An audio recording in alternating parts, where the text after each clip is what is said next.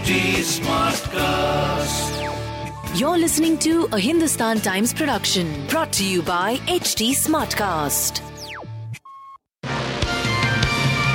Hello, these are the top news for the day. Former bureaucrat Arun Goyal took over as an election commissioner on Monday, 2 days after his appointment.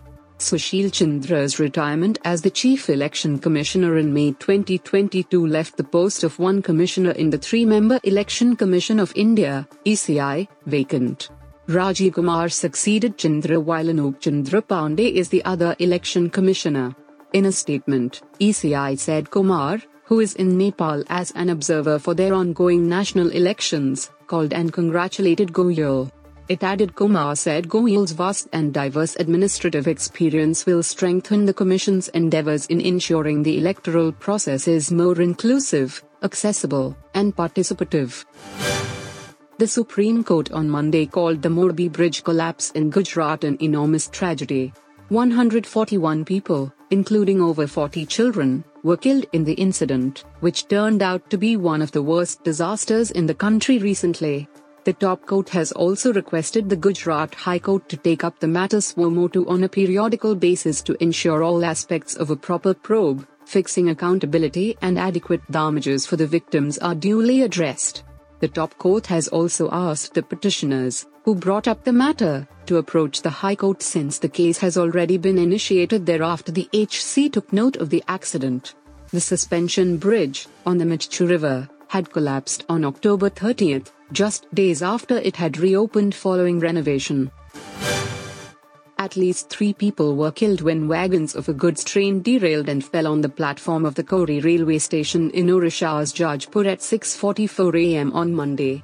Jajpur Police Superintendent Rahul PR said scores of passengers were waiting to board a Bhubaneswar train at the station when the goods passing by derailed.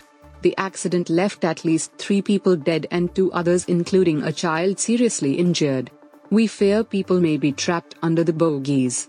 A rescue operation has begun, he said.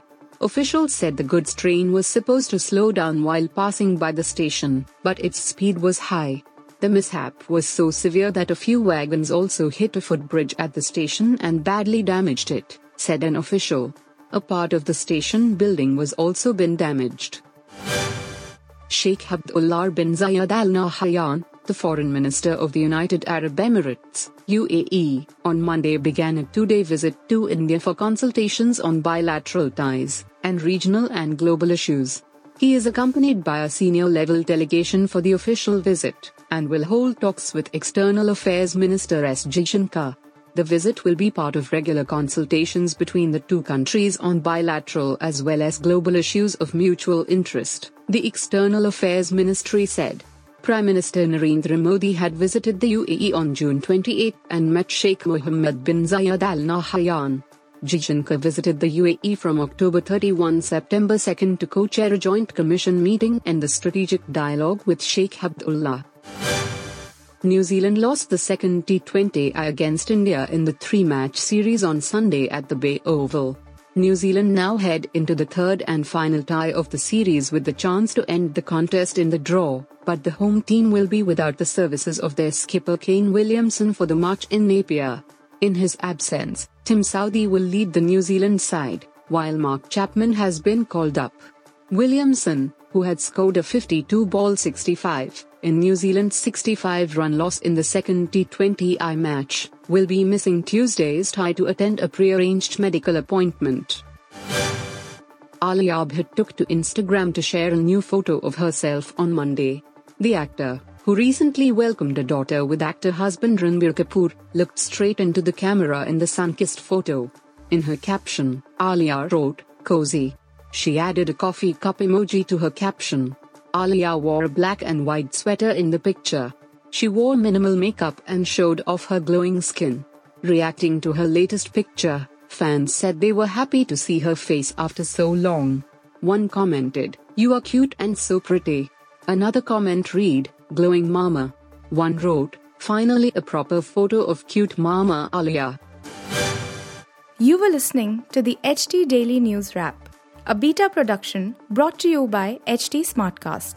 Please give us feedback on Instagram, Twitter, and Facebook at HT Smartcast or via email to podcasts@hindustantimes.com. Until next time. This was a Hindustan Times production brought to you by HT Smartcast.